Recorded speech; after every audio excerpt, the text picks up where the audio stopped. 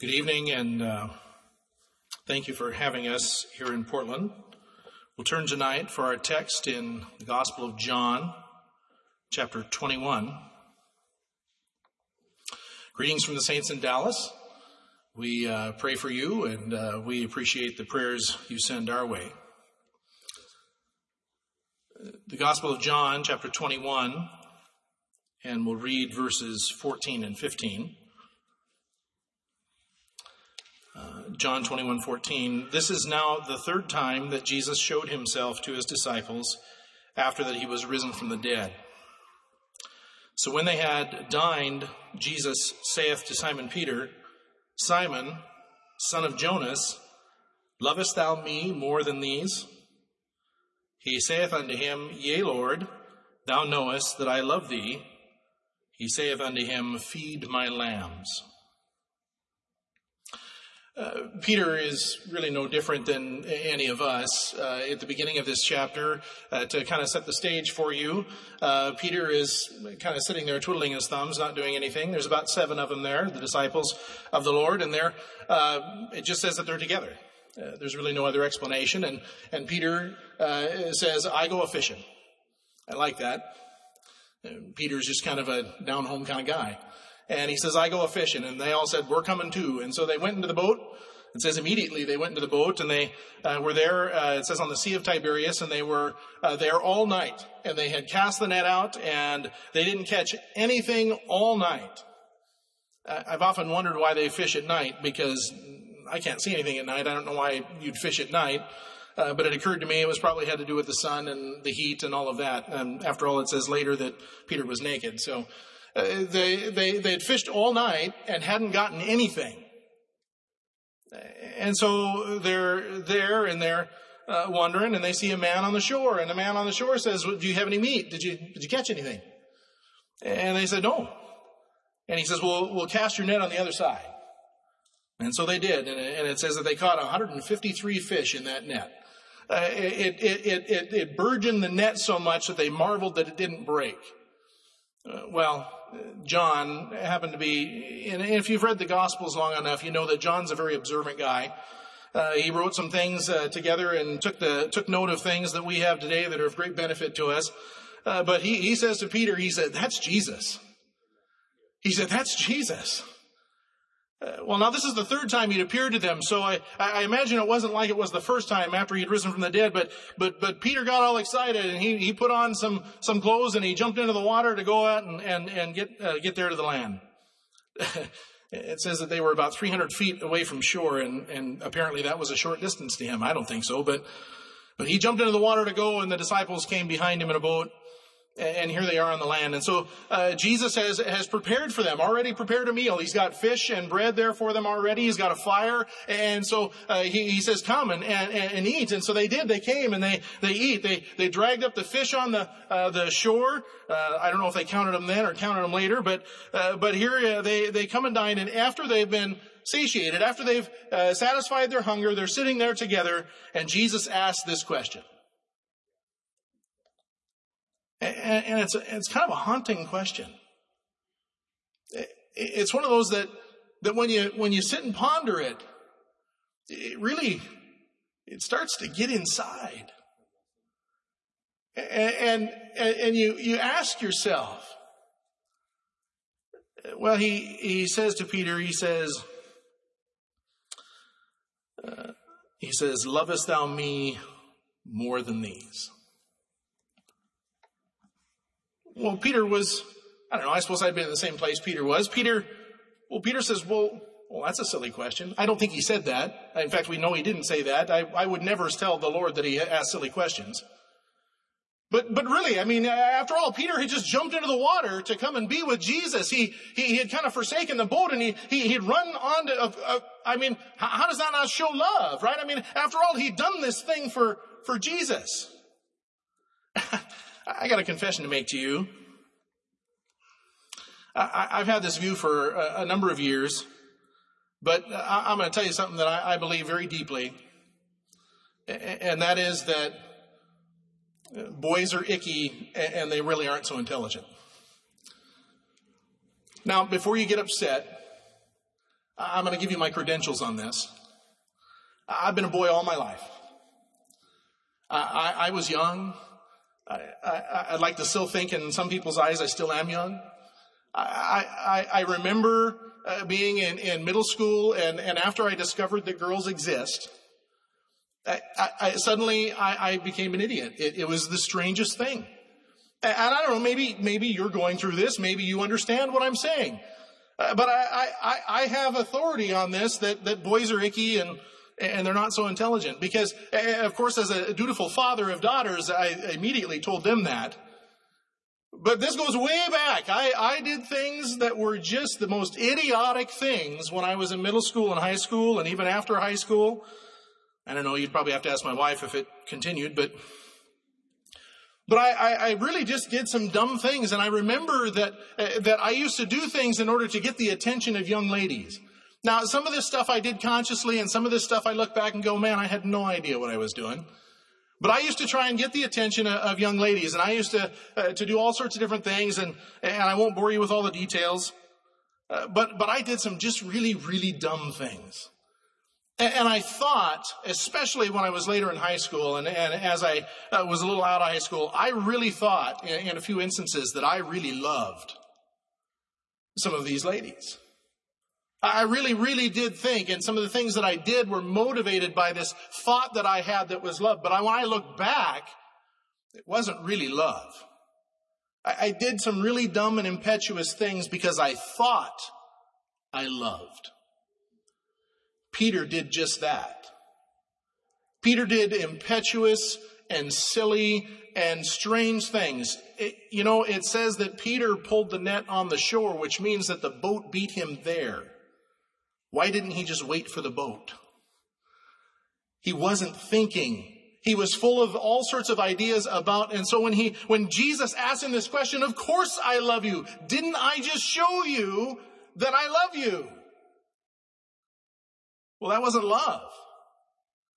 That wasn't real love. That's not what we're talking about. In fact, it's interesting in the language that's used here. Jesus asks one word for love. He asked the ultimate word for love, and Peter responded with the adoration word for love. You see, even he was confused. You see, and I can tell you that adoration is not enough. We should adore Jesus. We should adore Christ. We sing songs like that of praise, that we adore Jesus and that we want to, and we do that. But adoration comes and goes. You don't always feel adoration. You don't always feel like you love anything. See, love is beyond that. I heard an old song, and if I had a pocket full of money, I'd tell you, anybody that can guess the song can tell me later and I'll give you some money. But I don't have money, so don't worry. But in there is a lyric that I found very profound. Love is not a feeling, it's an act of your will. You see, do we want to know what real love is? Because Jesus had shown them that. We heard that in the song that was just sung. Jesus had shown them real love, and Jesus is sitting down with Peter now because he loves Peter. He loves Peter. And this isn't just an adoration, because sometimes Peter did things that weren't worth adoration. But Jesus loved Peter. And he showed us what real love is. He gave his life for love. Love of his Father in heaven and love for you and I. Love for Peter. Love for all of the disciples there. And so he asks this haunting question. Lovest thou me more than these? That's a deep question, isn't it? Well, what's he talking about with these? Well, you can put anything that's there present in that category. Peter, do you love me more than your friends? That's a good question. Peter, do you love me more if they are all to leave, if they all say, I'm not going to go this way, if they all say, and they fail and they go some other direction, Peter, are you willing to follow me alone? Do you love me more than your friends? Do you love me more than your job? Because after all, that's what he did for work. He was a fisherman. Do you love me more than the fishing implements or the boat that you were in? Do you love me more than the next fastest boat? Put something in there. Do you love me more than these? Do you love me more than the sustenance even that's been provided? Job really got a hold of this statement. Lovest thou me? When Job had been told that basically his wealth had gone up in smoke and that his children had been killed or captured, Job, it says that he fell to the ground and he worshiped. He rent his clothes. He said, the Lord giveth and the Lord taketh away. He got the essence of it. And so this is what Jesus is saying to Peter. Lovest thou me more than these? Lovest thou me more than church? Now that seems like a silly question. But we can get so wrapped up in church that we forget our first love. There was a church that Jesus or the angel visited in Revelation. Do you love me more than your future? Do you love me more than the next thing you're looking forward to? I had this come recently. And this phrase doesn't ever change no matter how old you are. Do you love me more than? Paul said, I die daily. He meant that sincerely. Every day he had to make sure that he was fully consecrated, fully dedicated. Every day he made sure that whatever came his way, it must be the Father's will, and I'm going to do what he asked me to do. Well, I had this come up recently where the Lord touched something in my life and said, Tony, do you love me more than that? It's not always easy, is it? Now, I can tell you if the Lord came up and said, Tony, do you love me more than sauerkraut? That's an easy one. Because I do not love sauerkraut. I'm not interested in that. I'm not interested in, and if you like sauerkraut and that's your jam, so be it. But I can tell you I don't like sauerkraut. So some things are easy. When the Lord comes along and says, do you love me more than that? Oh, yes, Lord, absolutely. I love you more than that. That's not a problem. Then we go into other things that I might enjoy. Do you love me more than chocolate chip cookies? Well, yes, I love the Lord more than chocolate chip cookies. And this seems like a silly thing, but some of the things that we're most attached to really are silly things. Some of the things that we're most adherent to, the things that we don't want to give up. Oh, Lord, please don't ask me about this one. They really are the silliest things when you get down to it. When you compare these things to eternity, when you compare them to your immortal soul, when you compare them to a life in heaven with God, when you compare them to saving the lost, they mean so little. The things that God asks us for, and Jesus asked that question, and he asks it here tonight, do you love me more than these? And if something popped in your head, that's your thing. God's asking you that question right now. Do you love me more than these? You see the essence of this, and Jesus reiterated this 3 times. Peter's no different than the rest of us. We don't get it right away sometimes. He asked it 3 times, and finally Peter was grieved, like he should be grieved. We should be grieved when the Lord brings something to our attention that he wants us to do something about. And Peter was grieved. Lovest thou me? But Jesus finished that statement with, feed my lambs. You see, there's a whole world out there that's dying. There's a whole world out there that needs Jesus. They don't need anything else. From the poor and downtrodden to the wealthy and affluent, they need Jesus. Just like you and I needed Jesus, and he was there. You see, Jesus is looking for people to cast the net. When we look back at Peter and the fishing that went on there, everything happened by the hand of God. God provided the fish in their net. God provided the fish for them to eat. God provided everything. He's just looking for people to cast the net. And you can't cast the net if you're not sold out for him. Lovest thou me more than these? Will you cast the net? Will you live for me? Will you be an example? Oh, and as Jesus was sitting there, he didn't say it condemningly at all. This is all just gentle and loving. And he calls the same way to us tonight, young people. He calls the same way to us tonight, gentle and loving. And he reaches out his hand and you can hear him whisper in your ear, lovest thou me more than these? So what are you going to do with the question? Because if you respond appropriately, it's doing something in your heart right now.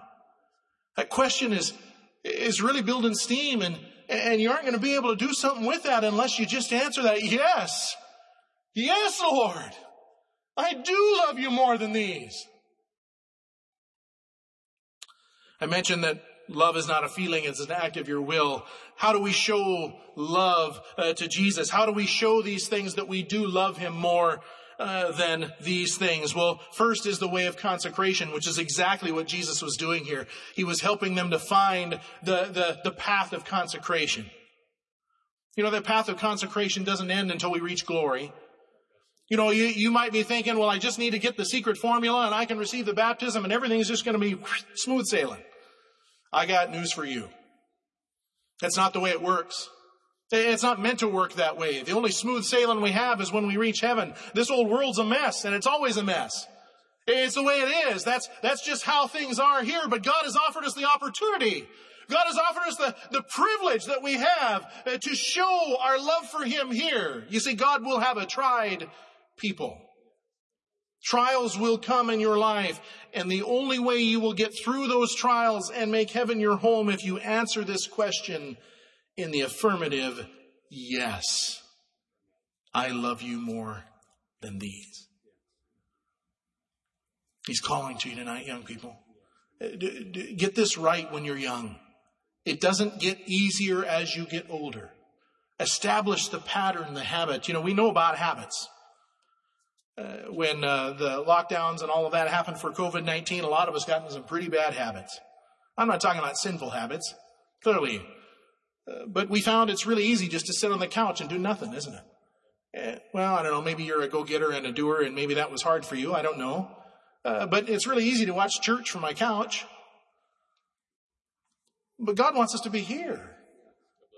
God wants us to be around the saints of God. In fact, it says that the time is short and we need to gather together because there is no friend to us out there in the world. Oh, lovest thou me more than these? You know, even your trials and the things that you go through, do you love God enough to give him those? And you think, well, that's a silly question. Of course I want to give God my trials. But do you really? Do you really want to give God your trials? Do you really trust him for the things that come your way? Or do you fret and stew over them? Do you worry about them? Do you do all of that? Lovest thou me more than these? Do you love God enough to believe and trust him that he's going to take care of those things? God will do that. Jesus is looking for people to cast the net.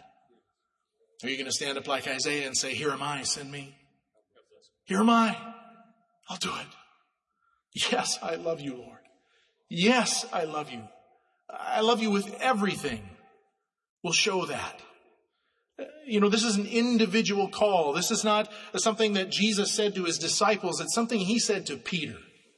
Now, his other disciples benefited from it, no doubt. And really, Jesus in the broader scope was talking to everybody. But it's an individual thing. Jesus saw Peter as the fisherman, and he got him right home where he was.